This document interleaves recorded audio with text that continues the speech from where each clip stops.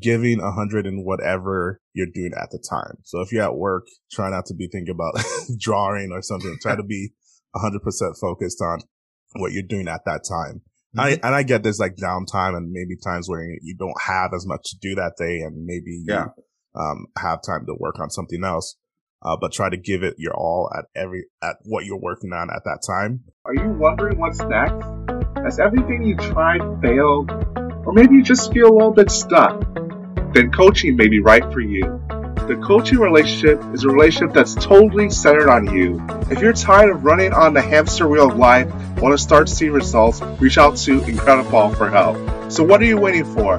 Go to paulferranbi.com or at I am Incredipaul on all my socials. Click the link in the bio for your free coaching session. I want to make sure you become the best version of yourself.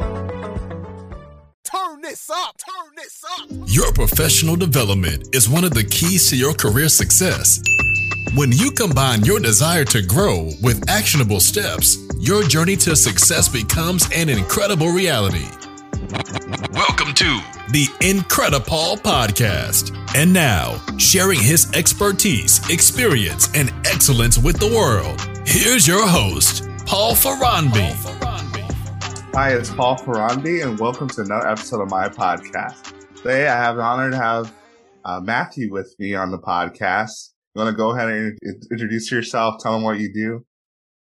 Yeah, I am Matthew Ferranbi. I'm an electrical engineer for this company called ESI, aka Elemental Scientific. Nice. So what does it mean to be an electrical engineer at ESI? What does a typical day look like? Typical day, it ranges. So the main thing I do is updating electrical schematics and designs, which is just instruction manuals basically for the machines we build. So we make machines that automate or monitor the chemical process of making semiconductors. And there's different applications for those machines as well. So we get a wide range of companies that purchase from us. Okay. But yeah, that's basically what we do. So day to day, like I said, mainly just updating designs for adding electrical components or things like that, adding that to the design, updating the schematic. I'm also checking with the people in production, which are the people who actually like hand make those stuff, making sure everything matches up. So I get feedback from them if something doesn't match up with what we built with the actual schematic, making sure to update that. Very long-winded, but that's basically the main thing I do. No, I don't think it's long-winded. I think you got into the details there. So you talk about semiconductors. I'm no electrical engineer, but I think those are in almost everything, right? Yeah, anything electronic usually has some sort of semiconductor application or use in it. Okay. So can you share as far as some of the typical people you work with that ESI works with? I don't know how much of that is a trade secret, or like what are some of the companies that people might know that use ESI, or can you not share that? Yeah, it's pretty much common knowledge. You can look it up if you wanted to find out. Our biggest ones are companies like Intel, Samsung, TSMC, any company that's like in the semiconductor manufacturing process are people we work with. The main people we deal with are on the like Asian side of things, because a lot of the manufacturing for semiconductors is in Asia. Okay. So like Samsung, Korea, Intel, China, places like that. Okay. So you're really one of the first steps as far as a lot of the electronics. So they get shipped out there, and then some of the other manufacturing processes might be done in other locations, or is it primarily done in Asia, as far to your knowledge? As far as I know, it's primarily done in Asia. I've heard at least, I think Intel and maybe TSMC are building a fab site in Arizona. Okay. And then probably a bigger one, I think maybe Texas, they said. So they're wanting to build more within the States. But the bigger ones they have are in the Asian countries. Okay. Nice. That's good to know. I didn't know anything about that. So how long have you been doing that, working with ESI? Yeah, so I haven't been with ESI for too long. I just started in the end of February. So what has been the most exciting part of working with ESI? Or what do you like the most about the company so far? I would say how hands-on it is. We're big enough that we have big customers, but we're small enough where, if I'm doing a design, like I had to design a PCB, which is a printed circuit board for one of the lights that go on one of our systems. So I got to like design that and work with one of the other engineers to actually send that design in and then get it back and then actually physically like solder the components onto there. Oh, wow. For the actual like prototype testing.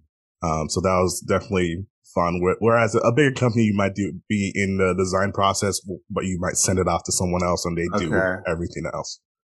Okay. So there's a lot of opportunities to work closely with the work from start to finish and not necessarily be modular and just do specific parts of it. Yeah, definitely. It's one of those things where it's easier to learn when you're being involved in almost every step of the process to build it. Nice. Well, that's good. What attracted you to ESI? So I'm curious, you said you've been there 4.5 months. Were you doing something before, or what made you come to ESI? Yeah, so my degree is in electrical engineering, so I've always wanted to have a job within that role. Before ESI, I was with a company called Toast, which they make the point of sale devices for restaurants. I've heard of them. I've seen them in a few restaurants, actually. Yeah, they're very popular nowadays. But I was on the networking side of things. So like VLANs, IP addresses, things like that. Okay. Which I enjoyed and I definitely learned a lot, with the people I was around and working with. But like I said, my degree is in electrical engineering. So my interest was always to end up in a role like that.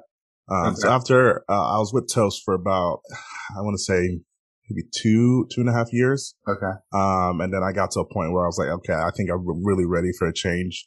So at the beginning of the year, I started looking for jobs, searching hardcore for just like more engineering roles for electrical. Found ESI, applied, got an interview, and the rest is history, as they say, I guess. Nice. That's super cool. So as you talk through like the interview process and ESI and searching hardcore, was that pretty easy process, or walk me through? I know some people have different experiences with interviews, and some people it seems like they just a job lands in there and laugh, and other people it takes like a year to find a job. Yeah. So. I feel like for ESI, the whole process was actually super quick between when I interviewed and then when I got the offer was probably about a week. If not, I think less. Which even compared to when I got the job at Toast, it took at least a couple weeks before that happened. So for ESI, I think one of the reasons they were looking for electrical engineers, which helped me out for sure in having that role. But yeah, it was a very quick process, which isn't the norm for a lot of roles like that. That's awesome. I mean, good for you. I know the times that I've been waiting to hear back, it's nerve-wracking, to say the least. Definitely. But yeah, so is all you do electrical engineering, day, night, eat, sleep, all you do electrical engineering, or what else do you have going on? No, I wish. I mean, I guess I don't wish. I like to be multifaceted, as the kids say, I guess. So, well, I guess I'm into a lot of things. The main thing I do on the side that I guess, brings me kind of a secondary source of revenue would be just videography, photography, video editing, just, kind of freelance, on that sort of thing. Nice. So how long have you been doing that? So I started professionally, I would say, I got my first job, with it when I was a sophomore or junior at Iowa State. I was, hired as the, videographer for the Office of Registrar. So I was editing videos for them. From there, I was there for about a year, and then I moved still within Iowa State in Ames, Iowa. I went to a company called Championship Productions. I was editing videos for For them, they do a lot of sports videos. I would say it's a big sports school. So, with volleyball, basketball, football, things like that. Mm-hmm. So I've always been interested in this video photo since I was a kid, but I would say as far as, making money from it, it's been the last probably 4-5 years-ish, something like that. Yeah. No, that's fair. I know a lot of us have the side hustles now. I think through 2020 has been booming side hustles. You see it through TikTok and LinkedIn and all social media. We've always had influencers, but I think like it's just exploded. So I'm curious because I feel like you kind of started that before, well, you did start before 2020 when all that was booming. What kind of drew you to photography, in the first place?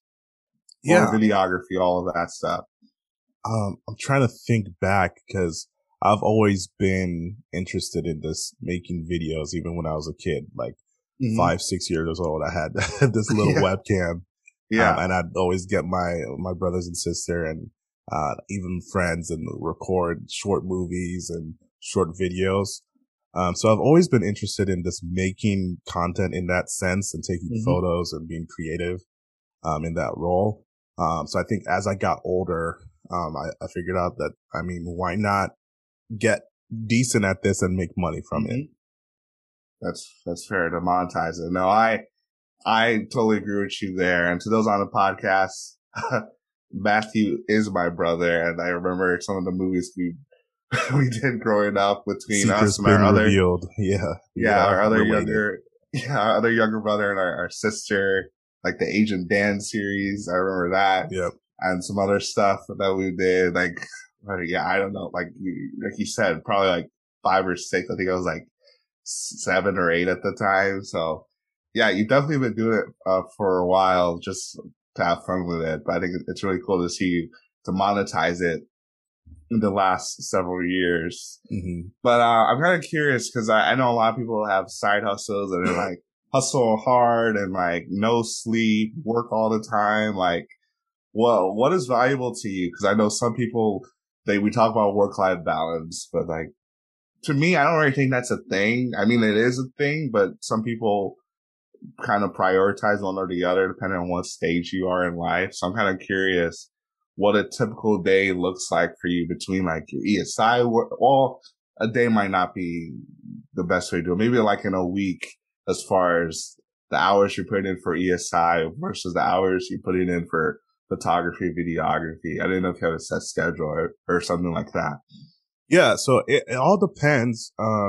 Since it is freelance, I'm taking projects here and there from friends or friends of friends.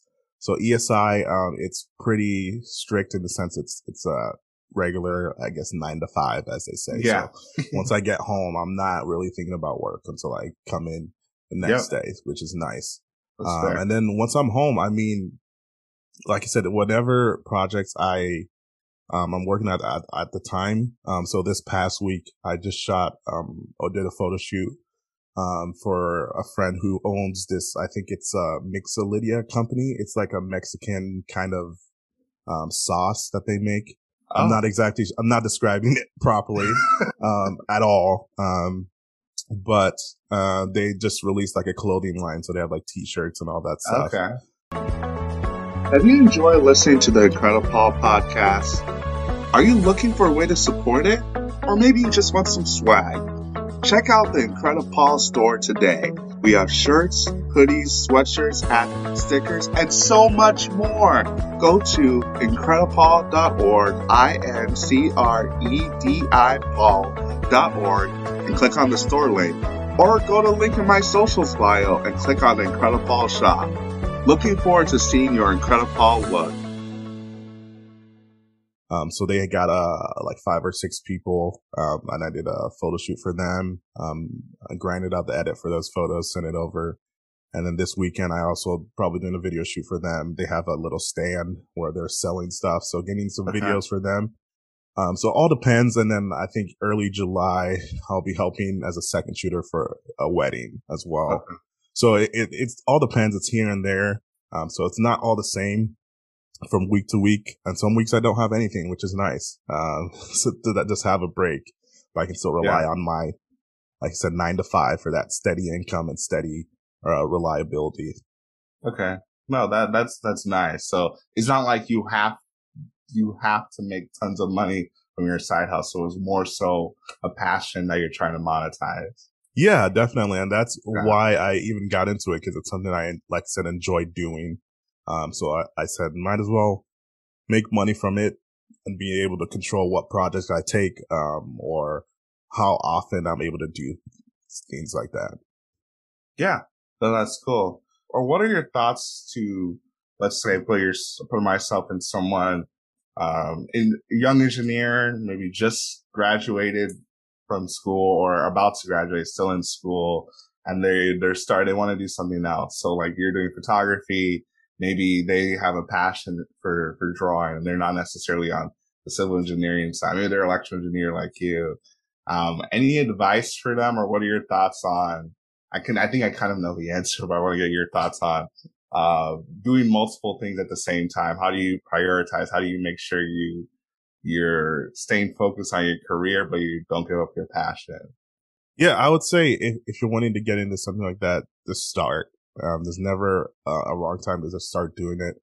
But at the same time, when it comes to balance, I think giving 100 in whatever you're doing at the time. So if you're at work, try not to be thinking about drawing or something. Try to be 100% focused on what you're doing at that time. Mm-hmm. I get there's like downtime and maybe times where you don't have as much to do that day, and maybe you have time to work on something else. But try to give it your all at what you're working on at that time. And then outside of work, spending time to, I think, learn on your passion or what you have interest in.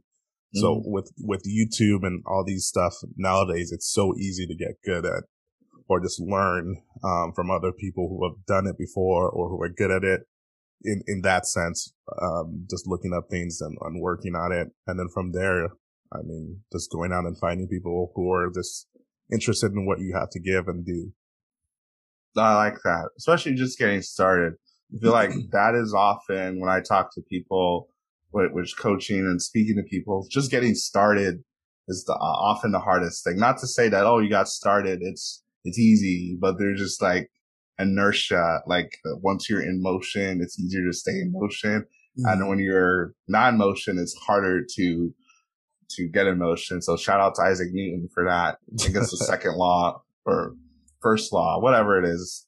I think that's really good. And the other thing you talked about with YouTube, everything is on YouTube. Yeah. I mean, I don't know how many times I'd like try to fix things that I feel like I watched the same video like 5 times because I don't remember it the last time. Yeah. So I think that's really cool to just use your resources, and you don't necessarily have to pay for things.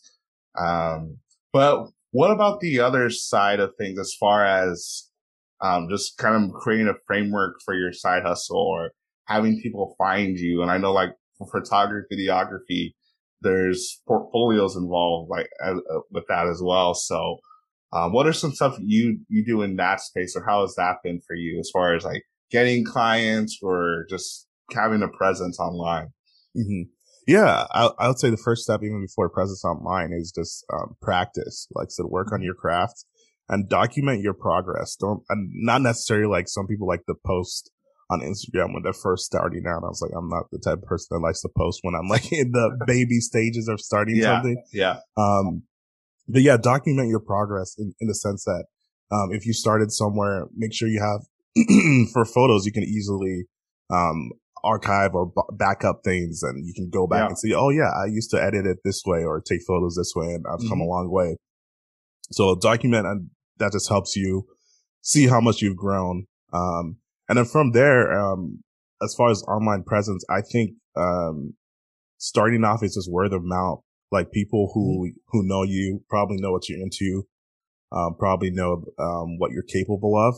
So if they see, oh, he's been working on this, maybe I have a graduation coming up. Hey, would you be able to shoot a video or shoot a photo for this graduation? And starting off, a lot of people say this, but don't be afraid to do it for free. Yeah. I think a lot of people want to make crazy money starting off, and especially if you enjoy it, something like that is like, oh yeah, I'll definitely be able to shoot that for you for free just because you enjoy doing it. It's a opportunity to practice what you've been doing, on your own. So yeah, just build up those portfolios and progress. And then nowadays, like you said, with YouTube and then with like sites like Squarespace and Wix and things like that, just build a website. I think that's what I did. I think it was during COVID. It was when I first published my website to the public. But yeah, have a place where people can go to and see your work. So with Instagram, that's easy now. You can make a photo page and just post photos. Having a website, having YouTube, there's so many ways to do that now. Oh, that's awesome. I like what you said about the practice, especially with not getting paid, because I think we're in this culture, like the great resignation, where there's a lot of jobs, but there's a lot of people who don't want to work at those jobs either. So it's like people are doing different things, finding different ways to work. And I feel like it's easy to get caught up in what we're seeing on social media or all the highlights. You're like, oh, I'm making $10,000 a month from sponsorships off of Instagram or LinkedIn or even TikTok at times. But we don't know how long those people have been doing that stuff, putting in that work, putting in that practice. And a lot of times, I think I've said this, not on this podcast, but I've told people like, there's no such thing as an overnight success. Like people work thousands of hours, hundreds of hours to become an overnight success. Just because you didn't see all the work they put in doesn't mean they weren't putting in that work. So I think that's super key. And I definitely agree with you there as far as just having the online presence. Like what I did with Incredipaw, same thing. I launched it during COVID. It was something I've been doing for a while and wasn't really getting paid for. I just did it because I love to do it through LSAMP, which helps a lot of people who are underrepresented in STEM. And I was doing it there for free, coming and speaking at conferences. And then someone kind of placed a thought in my mind about like kind of monetizing it. And I think there's a couple times I got paid for things, but like I said, didn't have a website, didn't have videos, didn't have any of the stuff that I did. So if no one would have no idea what I did unless they talked to me. I mean, even like on social media, I had nothing. Like I didn't post a couple of things. We were like, oh, this is just a dude that's an engineer and like has fun occasionally, but that's about it. So that's a good point. And something I think I want to bring up on the other side of things. I know at the beginning I said like, don't be afraid to work for free, but I think once you start to get good at something, don't be afraid to charge your worth too. I think that's something important to bring up. Because once you start to get to that kind of middle ground or the higher ground of you're starting to get good at it, it's easy to be like, if a friend has a photo shoot or wants a photo shoot that's maybe going to take you a couple hours to shoot and then another couple hours to edit, and then it's going to take a lot of time. Don't be afraid to say like, hey, like this is what I charge for something like that. Just because they're your friend doesn't mean you have to let them. If you want to, you can, but let everything slide for free. I think that's important to bring up because it's just one of those things that, especially for video and photos, you're spending hundreds, thousands, some people tens of thousands on equipment, on lenses, camera bodies, like software, and then this time alone is almost like priceless nowadays too. So that's something I just thought of as you were going on, but yeah. Oh, that's a good point. There is that balance to it. Like the practice is really important when you're first starting. Well, I think Alexa's trying to get involved in the conversation. Keep it down over there. Anyway, the practice is definitely important in the beginning, but there is a fine balance. I know like between the two of us, like you've been doing it for the longest time. I've been doing some of this for a while.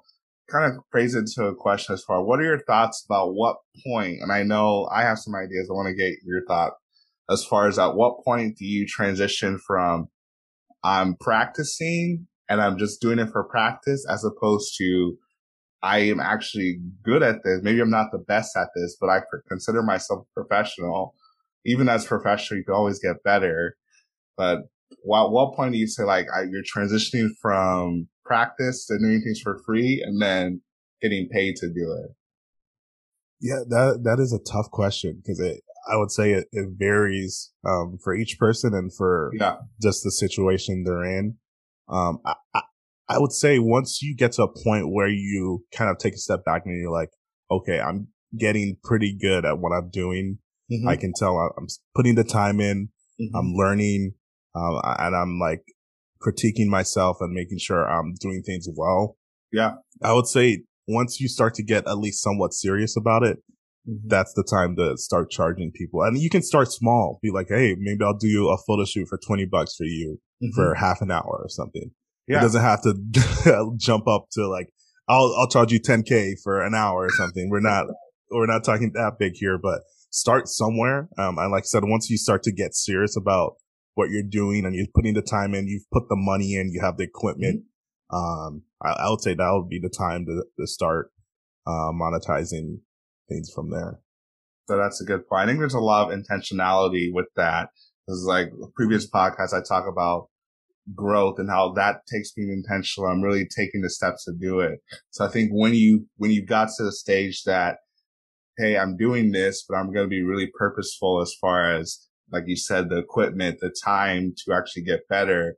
And you got to a certain stage. I think even with that, you just have to just do it. Like we kind of said earlier, just start doing it because. Shout out to Nike.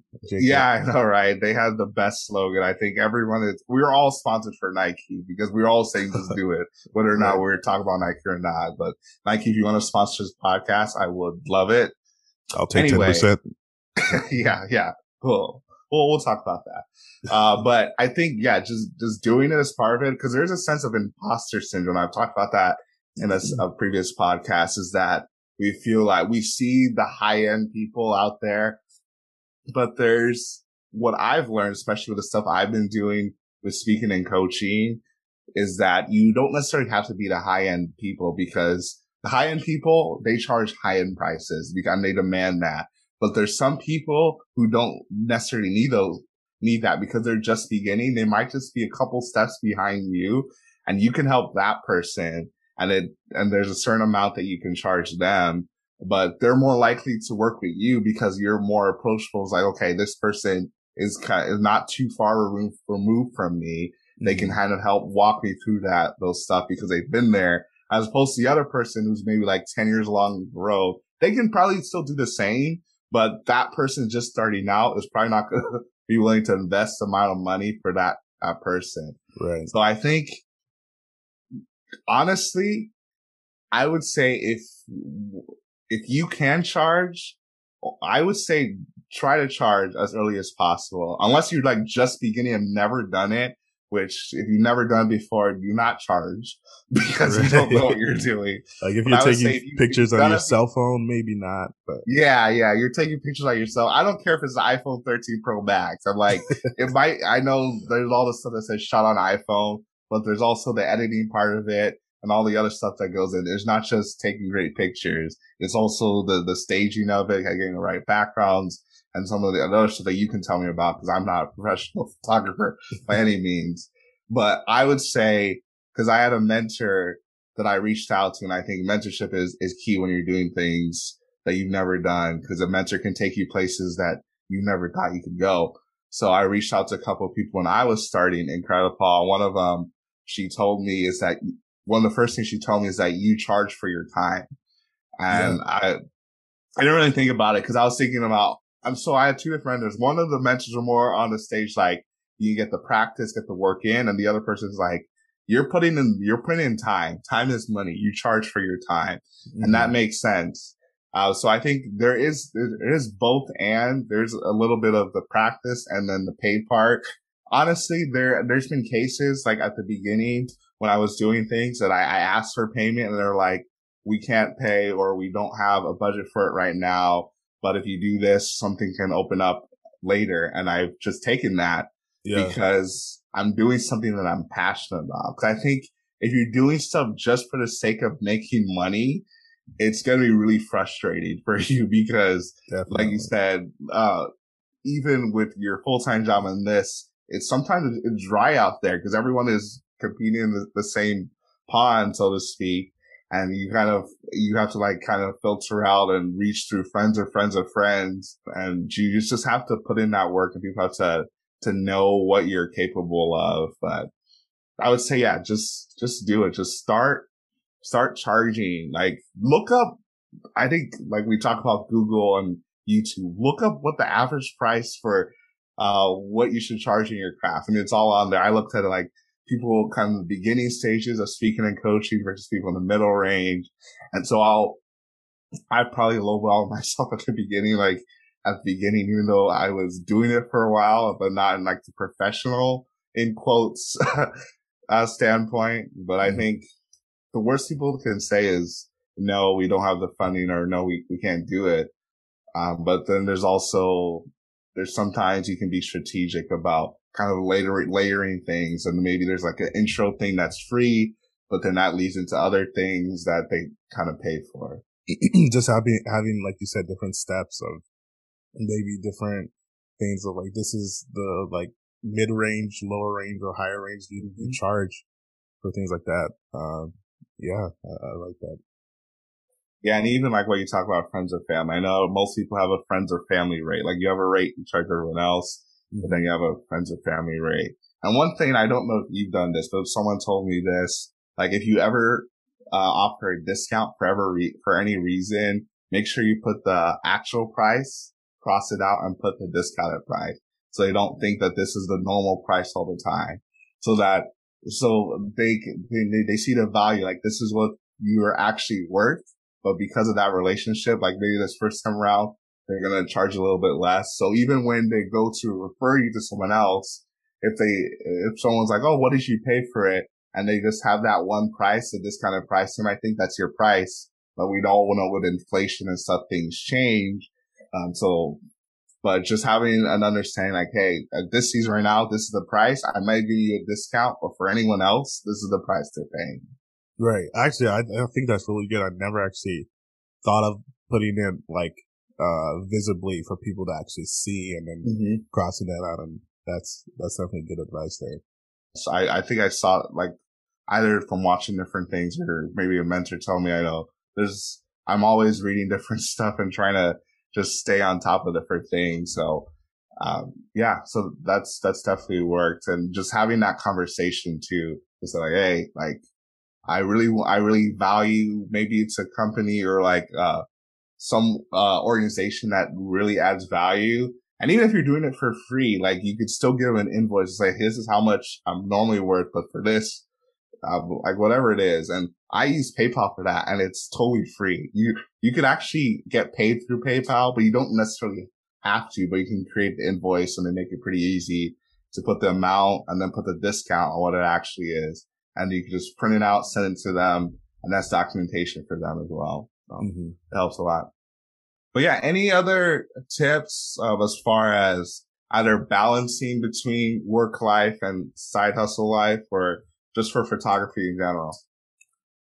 For photography, I would say, what comes to mind, going off of, like, I think we're saying it over again, but just start. And in that sense, don't be afraid when you're starting out to use your phone.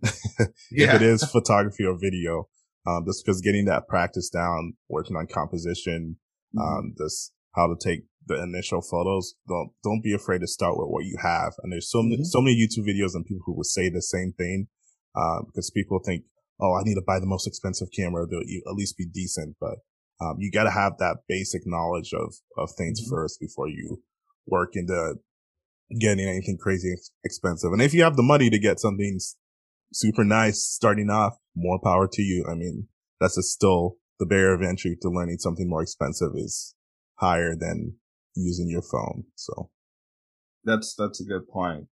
Is there any, like, I'm just putting in the perspective of someone that's new to it, they're using their phone.